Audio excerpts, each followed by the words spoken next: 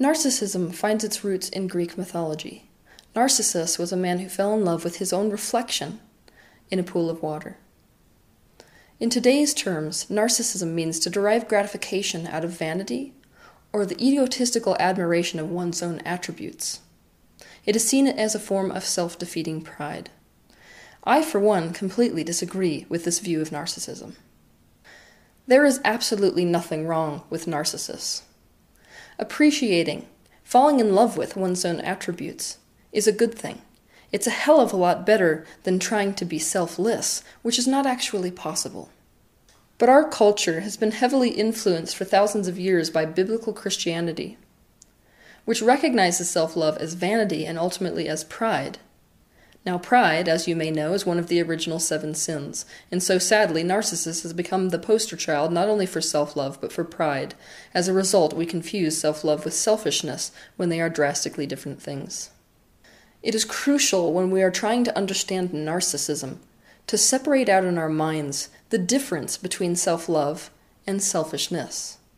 Most people think narcissism is an extreme force of self-love. This is not the case. Narcissism happens when someone perceives an extreme lack in resources, like love. Self-love is defined as a deep devotion or affection for yourself. And this really should be the case, because you opted into your one perspective that you call by your name. You are the only one that will be with you until you die. You should be your number one priority in life, and you should love yourself above everything else. Selfishness is defined as concern only for one's own welfare, benefit, and interests, regardless of the impact on others. Selfishness is not a natural state. It only occurs when a person is focused on and convinced of the lack in their life. We so often confuse self-love and selfishness when there is an enormous difference between the two.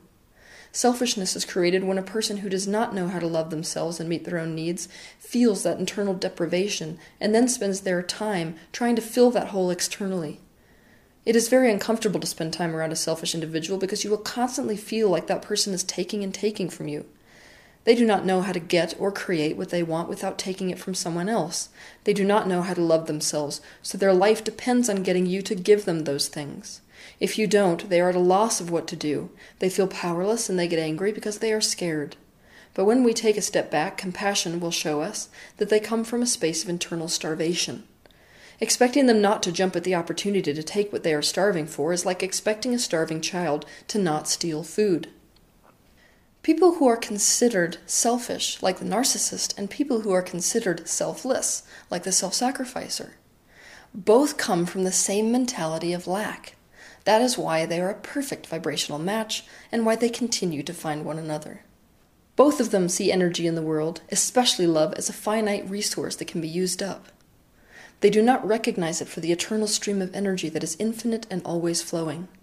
The selfless person feels as if they must surrender love and other resources because of the belief that giving it to themselves means they are depriving someone else of that love and those resources. As if there is only so much to go around.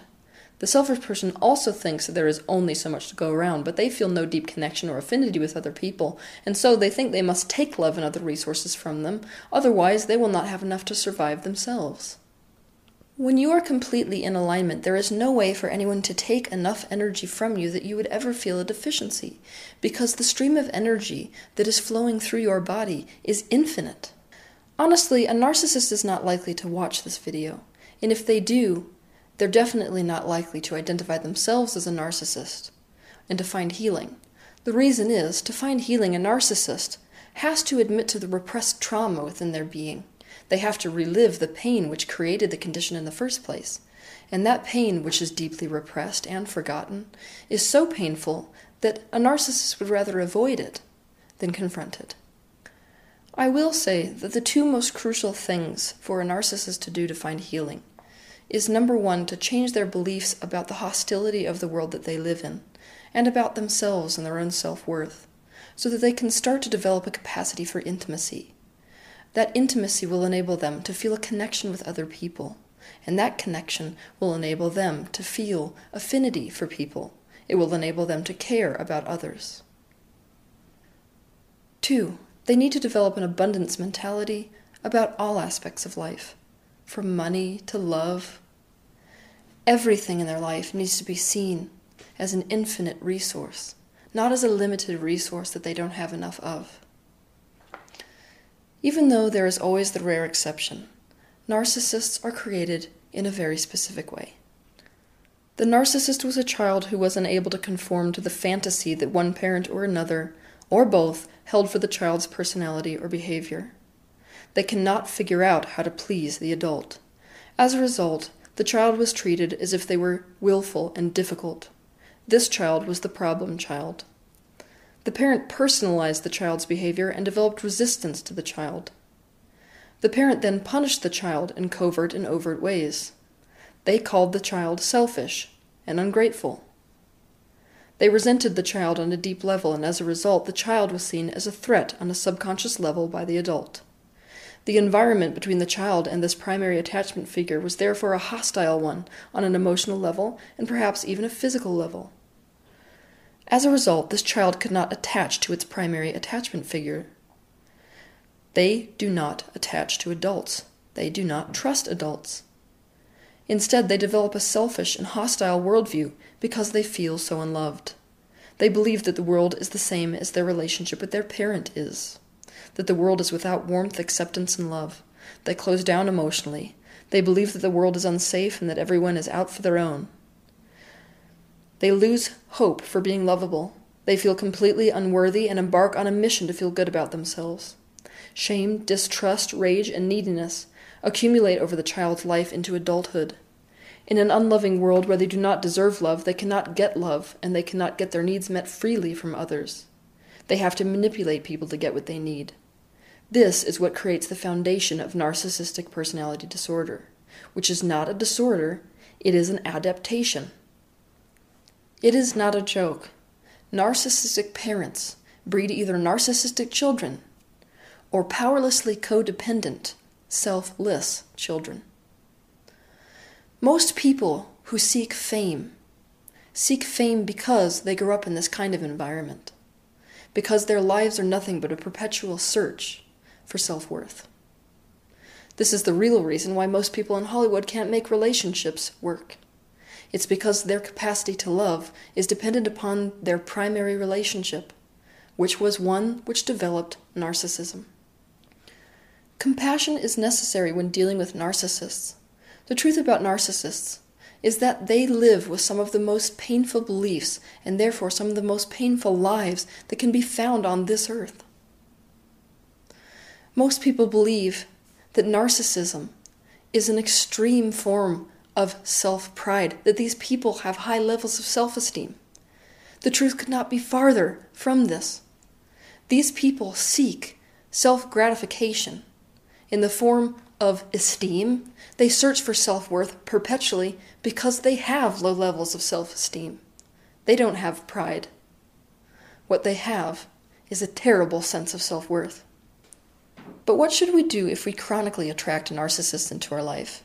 If we attract narcissists into our life, it's time to look at our own past traumas and our own personalities. Many people who attract narcissistic people into their lives, just like the narcissist, had self-centered parents or caregivers growing up. They felt unloved by their parents because they grew up feeling like their parents were constantly trying to take from them instead of give to them.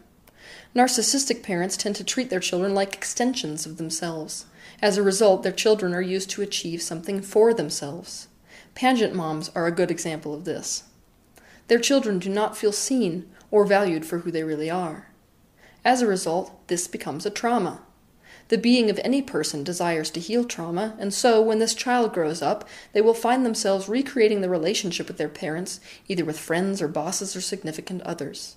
They do this in order to try to solve the original trauma. If they can get someone like mommy or daddy who is just as selfish to love them, then in a way they can heal from their past because they conquered that trauma. They can feel like mommy or daddy does love them. But here's the catch. If they can't get someone like mommy or daddy to love them, then it means they are unlovable and that their parents were right about them. We attract people into our lives that are at the same emotional level that we are at. This is why the narcissists and the people who are self-sacrificers find themselves together so often.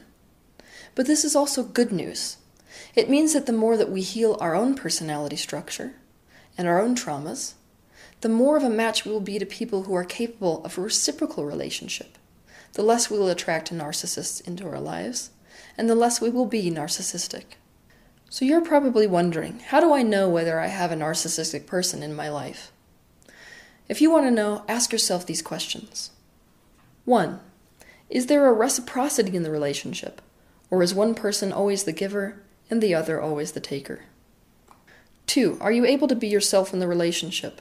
Do you feel like you have to play down your talents to make them feel less threatened?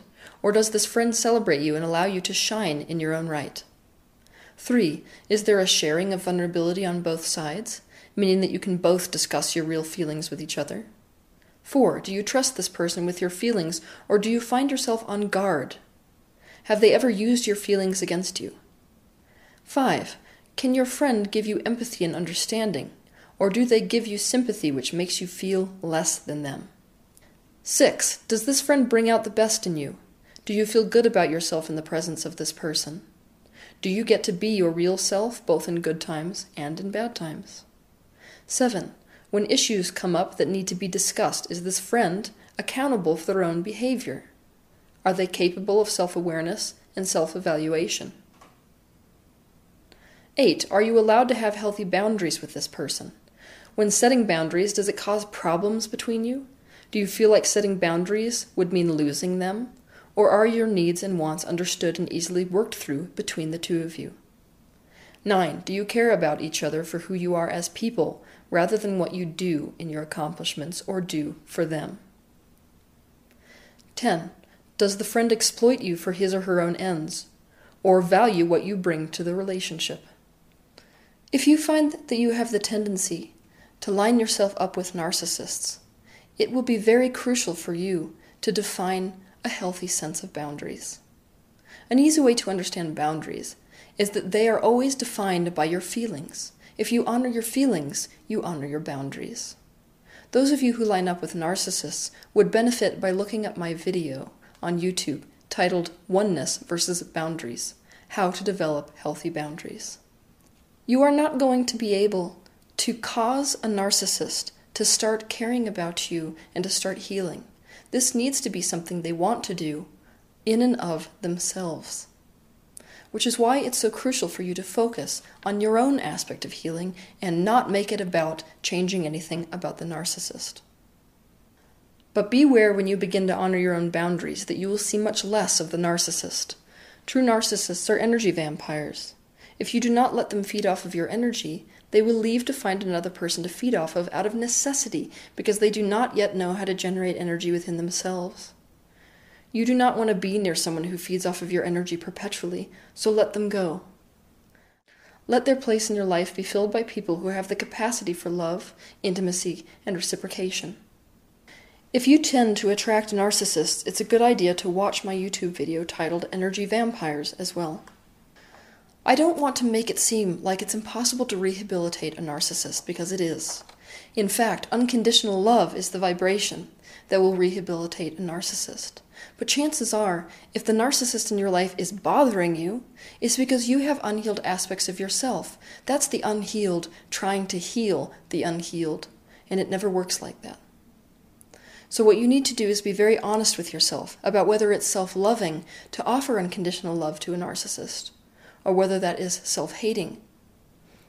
Is it instead self-loving for you to allow yourself to set boundaries and to go in the direction of loving relationships instead? If you are a person who attracts narcissists, it is crucial that you begin to figure out your own needs and wants and to honor them. It is also crucial that you examine your outdated beliefs about selfishness and about self-sacrifice. Have realistic expectations of a narcissist. Think of them like a starving child. Asking a starving child to share food is an unrealistic expectation, but this is what we are doing when we are expecting reciprocation from a narcissist.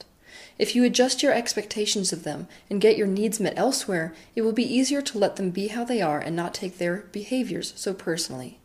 Do not expect to be able to please this person. Their belief is that there is never enough for them, which means no matter how much you give them, they are still stuck in scarcity and are unlikely to wake up to the abundance of love they have as a result of you. The other thing that we need to do is recognize that all the narcissist is doing is mirroring vibrations and suppressed feelings within us. So take a good look at how the narcissist is making you feel. Do they make you feel unloved, unworthy? Do you feel invisible? Do you feel used? Get into an attitude of pre-manifestation and recognize the fact that these feelings were already present within you in the first place. In fact, they had to be present for you to even attract this person into your reality. Where did those feelings really begin? We need to make the healing process relative to narcissism about ourselves instead of about the narcissist if we're going to find healing.